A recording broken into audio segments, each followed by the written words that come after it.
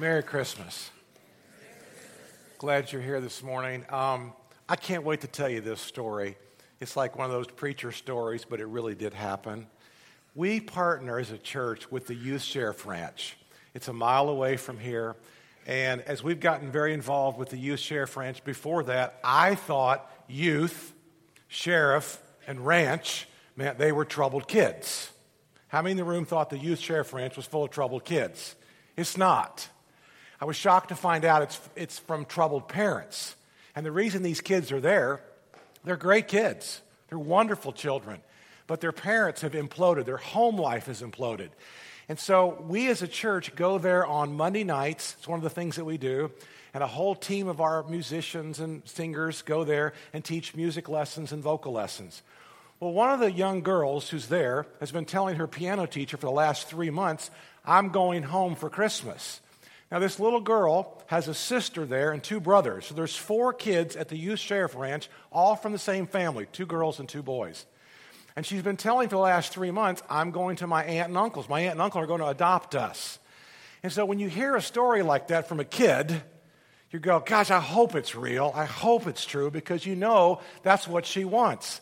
And sure enough, this past Thursday, all the legal adoption came through. The aunt and the uncle come to the Youth Sheriff Ranch with a van and a U-Haul, and they load up all 4 of these kids, and on Friday they take off. And the music teacher just happened to be there as they're all leaving. And she said they had tears in their eyes, but smiles on their face. What a story of Christmas. And so that's really what Christmas is all about, isn't it? Isn't it Christmas a story of hope? Now, I'm sure there's some of you in this room that need a little bit of hope. Would you raise a little bit of a hand if you need some hope today? How many of us need a lot of hope today? How many of us are lying? We need both hands up in the air right now. And so we come to the story of Christmas. And this is what's so amazing about the Christmas story is it is truly a story of hope. Now, it didn't begin that way. When Isaiah is prophesying in Isaiah chapter 9, it was rather bleak.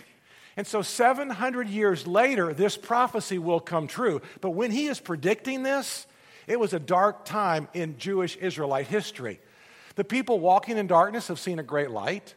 On those living in the land of deep darkness, a light is coming. It'll come 700 years from now. You have enlarged the nation. You've increased their joy. They rejoice before you as people rejoice at the harvest, as warriors rejoice when dividing the plunder. None of this has happened yet, but it's going to in the future. For as in the day of Midian's defeat, you have shattered the yoke that burdens them, the bar across their shoulders, the rod of their oppressors. Every warrior's boot used in battle and every garment rolled up in blood will be destined for burning, will be fuel for the fire. For to us a child will be born, is born. To us a son is given. And the government will be on his shoulders, and he will be called Wonderful Counselor, Mighty God, Everlasting Father, Prince of Peace. And of the greatness of his government and peace there will be no end. And he will reign on David's throne and over his kingdom, establishing and upholding it with justice and righteousness from that time on and forevermore. And the zeal of the Lord God Almighty will accomplish this. So this prophecy, 700 years from that, was fulfilled. Here comes Gabriel. He's in the temple with Zechariah. Zechariah and Elizabeth are old. They're barren. They can't have children. And he tells Zechariah, it's back on. Your wife's going to have a son. And you're going to call him John. We're going to nickname him the Baptist. So he's John the Bee. And so John the Baptist will be born. And he's the forerunner of the Messiah. Maybe that's the first social media, how it all got started. I don't know. But he's the marketer. He's the communicator. That same angel, Gabriel, then, comes to Mary and says, Mary, you're the chosen one. You will bear a son, and he will be the Messiah, and he will save the people from their sins. And so here we are today, 2,000 years later. And what's our hope? Do we have hope today? Well, here's what the Apostle Paul says. The Apostle Paul says, may the God of hope fill you with all joy and peace. So if you look at that, God equals hope. Say that with me. God equals hope. A little more passion. God equals hope. One more time. God equals hope. May the God of hope fill you with all joy and peace as you trust in him so that you may overflow with hope. I don't know your hope quotient today. I don't know how much hope you have. I don't know how 2017 was. I don't know if you've come in here today going, I don't have a whole lot of hope. But I do know there is a Father in heaven who can fill you with hope and that you can overflow with hope. And that's what the writer of Hebrews, whoever he is, the writer of Hebrews said these words, we have this hope as an anchor for the soul. Now, everybody in this room is desperate.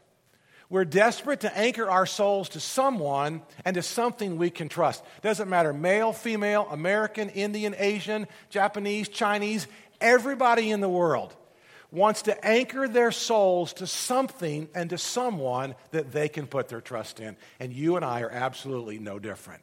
The question is not, are we looking to anchor our souls? The question is, where and to whom will we anchor our souls? Now, tomorrow's Christmas, right? So I got my dates right? Tomorrow's the big day? All right. So let's say that you've been praying and researching boats for a long time.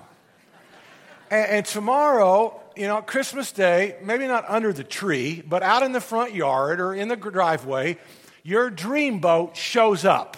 All right? Can we pray about that maybe for some of you? Yeah, amen? We'll pray about that. And you got then the very next phone call is to your best friend. Now, how's that phone call going to go? The first 15 or 20 minutes, it doesn't matter if it's a flat boat, it's an offshore boat, doesn't matter if it's a sailboat, doesn't matter if it's a cruiser, whatever boat has just popped into your front yard, and you've got a phone call to that friend of yours, what are the features that you're going to talk about with your friend? You're going to say, man, you wouldn't believe the motor. Or maybe it's, a great big boat. It's two 450 Volvos, or it's a 125 outboard Suzuki, or it's an Evinrude, or it's a Yamaha. You're going to talk about how fast it will go. You might talk about how pretty it is. My wife likes it. It's baby blue, or it's yellow, or it's white. Or you might talk about the seats, the electronics. Oh, man, the fish don't have a prayer. We can see a fork, we can see a fork 80 feet down from the bottom. You're going to talk about the electronics. The feature that you probably are not going to talk about, the feature that probably will not come up in the first 15 minutes of that is this right here, the anchor. I doubt that any of you men or women, well, I'm not going to count the women out. The women may want a boat too. My wife loves boats. You're not going to talk about the anchor the first 15 minutes. You're going to talk about how fast it can go, the electronics, the outrigger, the motor. You're going to talk about everything but the anchor. Am I right? The anchor's not going to come up the first 15 minutes.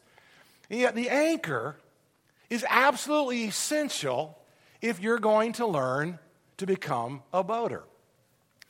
I had a fishing trip planned, 4 or 5 of us guys from the church. We had a trip planned this past July before Hurricane Irma. We had a trip planned about 2.5 weeks ago to Key West. And so in July, it sounded like a great idea. In July, Key West was looking pretty good. Irma comes through, does a number. The marinas are open, but the housing just didn't work out. So we decided to fish here. This was like 2.5, 3 weeks ago. Do you remember what happened like 3 weeks ago? We had our 3 days of winter. We do have seasons here in Florida. They just don't last but about 72 hours, right? So we have seasons. So one guy's flying in from town. Other guys are all here local. So we're going to fish, Wednesday, Thursday, Friday, and Saturday. Wednesday was awesome.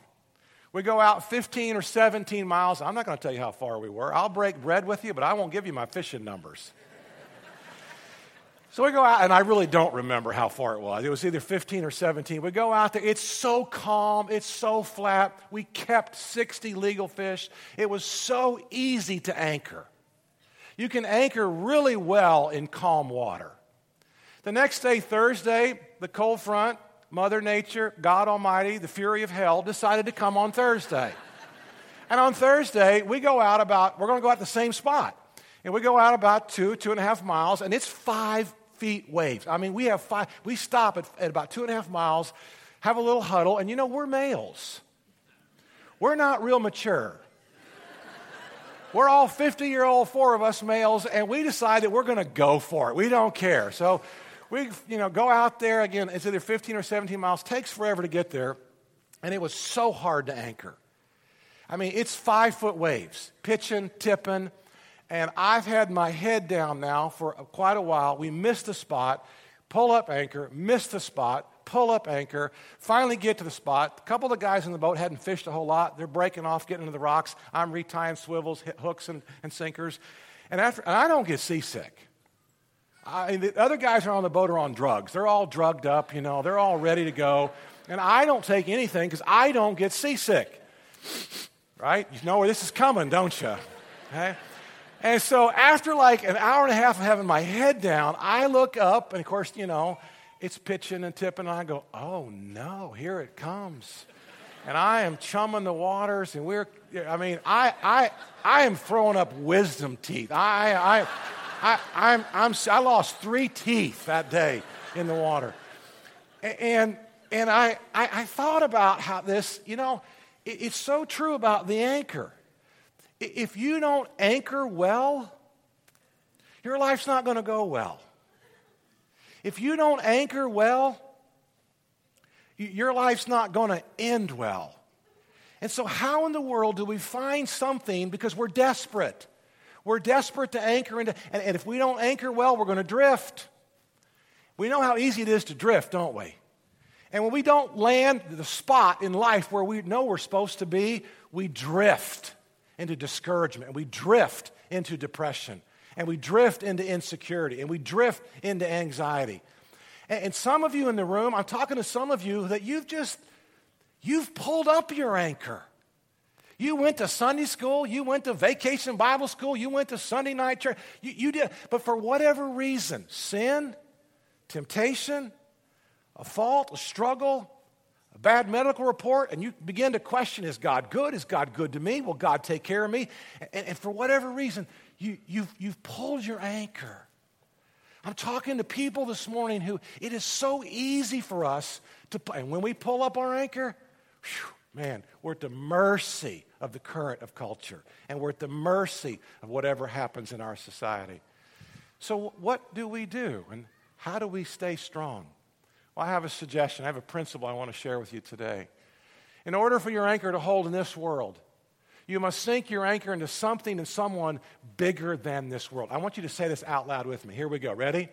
In order for your anchor to hold in this world, you must sink your anchor into something and someone bigger than this world. If your anchor is in someone and something, the causes and systems of this world, it's going to come up. It won't hold. And you then will be sorely disappointed. Now here's plan A. Here's God's plan A for your life. It starts in Luke chapter 2. In Luke chapter 2, it says there were shepherds living out in the fields nearby, keeping watch over their flocks at night. And the angel of the Lord appeared to them, and the glory of the Lord shone around them. And they were terrified, but the angel said to them, do not be afraid. I would be afraid. Would you be afraid?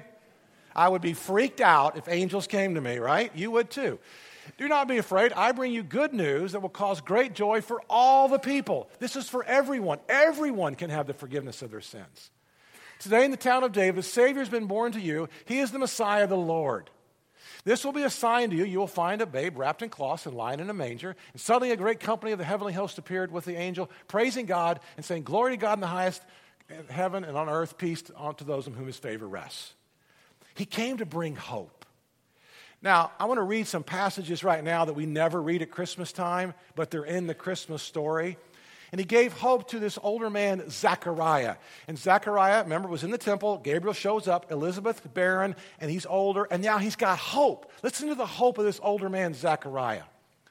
His father, Zechariah, was filled with the Holy Spirit and prophesied, praise be to the Lord, the God of Israel, because he has come to his people and redeemed them. He has raised up a horn of salvation for us in the house of his servant David. They are slaves to the Romans. They are subjugated. They do not have freedom. But this man has hope in his life. Salvation from our enemies and from the hand of all who hate us. To show mercy to our ancestors. To remember his holy covenant, the oath he swore to our father Abraham. To rescue us from the hand of our enemies, and to enable us to serve him without fear and holiness and righteousness before him all the days. And you, my child, will be called a prophet of the Most High. For you will go on before the Lord to prepare the way for him, to give his people the knowledge of salvation through the forgiveness of their sins. Here's a man who lived in an era that did not have hope. Here's a man who medically and physically did not have hope. Now listen to the hope of Mary. Now think about Mary. She's in this dead-end town. She's in Nazareth. She's not getting out of Nazareth. She's going to be limited. There's a scope of her influence in this ability. Look at the hope that Mary has. And Mary said, my soul glorifies the Lord, and my spirit rejoices in my God, my Savior, for he has been humble of his servant. From now on, all generations will call me blessed, for the Mighty One has done great things for me. And she says, holy is his name. Wow. Well, let me ask you some questions this morning. The question is not, are you going to let your anchor down? You are. Everybody in the room is going to put their anchor into something, into someone. That's absolutely universally true. So the question is not, are you going to let your anchor down? The question is, you are going to let your anchor down. But where? Where will you let your anchor down? Well, will you put your anchor into politics? Now, why would anybody... See, he's crying already because he's thinking about politics.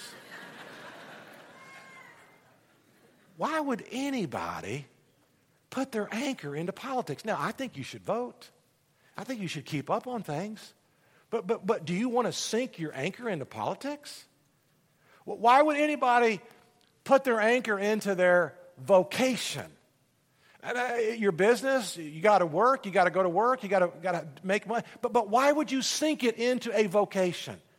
That may be sold, that may become obsolete. Sooner or later, you're going to have to retire and check out. I'm not saying you shouldn't work hard. You should work really hard. But why would you sink your anchor into your business? And why would you sink your anchor into money? At the end of your life, it all like Monopoly, what? It goes back in the box. And even the pleasures of this world. I'm all for fishing and boating and water skiing and vacation. I'm all for that. But why would you sink your anchor into those pleasures of this life? And why would you sink your anchor even into family? Now, I got a great family, love my wife of 33 years, love my children, 2 son-in-laws, love them all. But think about family. I'm not saying you shouldn't work at family. I'm saying, why would that be your anchor? You see, someday your children are going to move, and somebody's going to disappoint you. And even if you've been married for 50 years, one of you is going to die before the other. And then what are you going to do? What will you do when she dies and she was your anchor? What will you do when he dies and he was your anchor? The question is not, are you going to let your anchor down? The question always is, where are you going to put your anchor? We all let our anchors down. This is all of us. This isn't me, by the way. I wanted to do this. I wanted to get a GoPro, but I realized how cold the water was. So I said, we're going to buy this. This is much cheaper and easier to buy. But this is you. Everybody in this world is going to let their anchor down. That's not the question. What if, just what if, you decided to put your anchor into the Alpha and the Omega? What if you decided to put your anchor in the Almighty God? What would your life be like if you decided to put your life into the bread of life, the bright and morning star? What would it look like if you decided to set your anchor into the chosen one, the chief cornerstone? What if you decided to put your anchor into Emmanuel, God with us? The prophet, the priest, the resurrection and the life, the Savior of the world. I'm the way, the truth, and the life. What if you put your life into the Lamb of God who takes away the sins of the world? Would that anchor hold? Would that give you hope? Well, let's talk about some people who really didn't have much hope and what their lives tended to look like. Lock him up, beat him up, shipwreck him, and you have the Apostle Paul. Deafen him, and you have Ludwig von Beethoven. Cripple him, and you have the writer and novelist Sir Walter Scott. Raise him in poverty, and you have an Abraham Lincoln. Burn him, and his legs, doctors say, will never work again. And you have the fastest miler in 1934, Glenn Cunningham. Strike him with polio, and you have a Franklin Delano Roosevelt. Have her being born in a racially culture that filled with racial issues, and you have a Rosa Parks. Label him slow and mildly retarded, and you have an Albert Einstein. My friends, put your anchor into Christ. Put your anchor into Scripture. Put your anchor into the church. Put your anchor into Jesus. Put your anchor into the God of Abraham, Isaac, and Jacob, the God who fulfilled all of his prophecies and all of his promises. And you will never drift. And you will never miss your spot. Remember this? If you don't anchor well, it's not going to go well. And if you don't anchor well, you're going to miss the opportunities that God has for you in your life. The question is never, am I going to put my anchor down? You're going to do it. Everybody's going to put their anchor somewhere. The question is, will you put your anchor into someone and into something that you can absolutely trust? George Friedrich Handel undoubtedly wrote the greatest piece of music that has ever been written, and we call it Messiah or Handel's Messiah. It's been referred to as the Hallelujah Chorus, and the Hallelujah Chorus is a section within Handel's Messiah. But in 1740, George Friedrich Handel was broke and on the verge of bankruptcy and going to debtor's prison. He had 1 month to make some money or he was going to be in debtor's prison. Now, here's a guy that went from rags to riches, and he played before kings, and he played before the queens of London and England. But now he is broke, he is destitute, and music has changed. His audiences are not the same. They don't want the opera anymore. And George Friedrich Handel decided to start writing some different types of music for the church.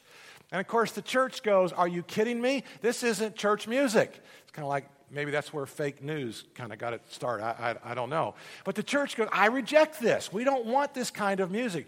And so George Friedrich Handel has had 2 strokes. He's lost the use of his right hand, and he's right-handed. And he locks himself into his apartment studio for 24 days. And he has a waiter from the next door restaurant bring him meals, breakfast, lunch, and dinner, every single day. And every time the young boy comes, the meals were barely touched, and George Friedrich Handel never spoke to him. On the 24th day, the room is filled with musical notes, musical composition. In fact, George Friedrich Handel, in 24 days, wrote 260-page manuscript. It takes an orchestra over 3 hours to play this incredible piece of music. The waiter comes into the room. He stares at George Friedrich Handel, and George Friedrich Handel has been in this room for 24 days, and yet he's glowing like he's been in the sun for about a year. And George Friedrich Handel looks at the waiter and he says, I do believe, with tears streaming down his face, I do believe I have seen all of heaven itself, and I do believe I have seen the face of God himself. And he publishes this. And of course, the church is still struggling with it. It's not that, cool music. It's, a little outlandish. And yet, in 1741, it was debuted for charity. And George Friedrich Handel premiered this, and it made so much money in its first concert that 142 men were allowed to get out of debtor's prison. And then the very next year, the King of England said, I don't care if the church embraces it or not, I'm going to go listen to it. And the King of England comes to this cathedral, and they get to the part of that Hallelujah chorus where the triumphal notes and triumphal comes about the resurrection of Christ, and the king stood and the king rose. And of course, following royal protocol, everybody in the room is going to stand. And whenever you hear or you watch the Hallelujah chorus, you will notice at that part, for the last 2 centuries, everybody stands. Well, I've asked some of our team members right now to come and sing a portion of that Hallelujah chorus. And it's a performance piece that you can worship with and enjoy and just praise God from whom all blessings flow. But I've asked our 3 to come out and to share this, but I think we should stand. because everybody's probably going to want to stand at the Hallelujah chorus. So would you invite our team, listen to our team, sing a portion of that Handel Messiah. Hallelujah, hallelujah, hallelujah, hallelujah, hallelujah, hallelujah, hallelujah, hallelujah, hallelujah, hallelujah. For the Lord God omnipotent reigneth, hallelujah. For the Lord God omnipotent reigneth, hallelujah. And he shall reign, and he shall reign, and he shall reign forever and ever. The kingdom of this world is become the kingdom of our Lord and of his Christ, and of his Christ. And he shall reign forever and ever. King of kings, hallelujah, hallelujah, forever and ever. And Lord of lords, hallelujah, hallelujah, forever and ever. King of kings, hallelujah, hallelujah, forever. And Lord of lords, King of kings and Lord of lords. And he shall reign forever and ever. King of kings and Lord of lords, King of kings and Lord of lords, King of kings and Lord of lords.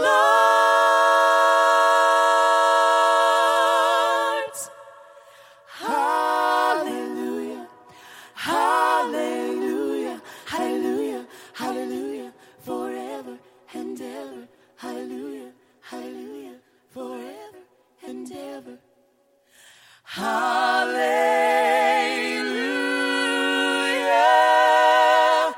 hallelujah.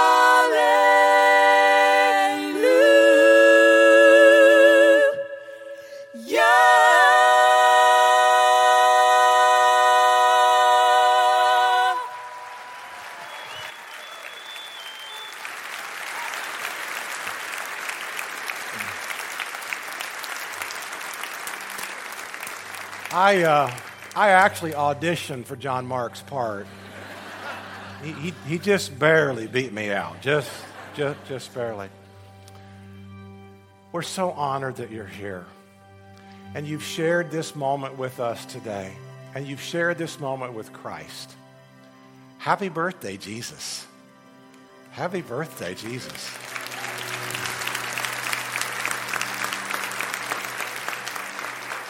And all of us today are going to put our anchors down somewhere. That's why we showed you that anchor dropping in the water. I want you to picture today where will you place your anchor? And no matter where you've had it, maybe it's not holding. Maybe the things you've tried haven't really worked. Well, if you put it in Christ, you get to have this.